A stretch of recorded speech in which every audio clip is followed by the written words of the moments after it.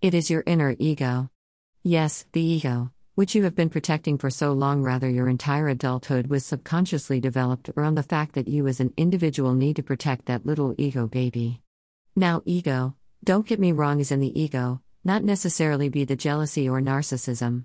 It could be the combined nature of your value system as a person, which could be healthy in a certain way.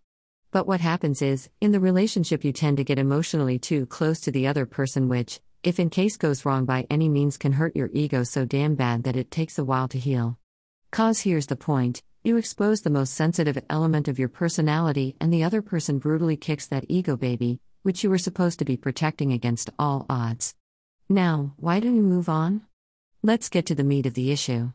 You get your learning whatever good/bad/ugly out of that relationship, and you forgive the person for their deeds as well. But buddy, what you don't do is you don't forgive yourself. And your ego is tortured so much that it reminds you every time what went wrong.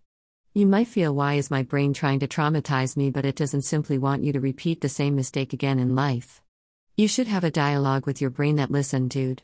I've learned the lesson and I'd like to forgive myself. I won't repeat this again. That's how you truly let it go. I'll leave you guys on this note. It's up to you. Cheers.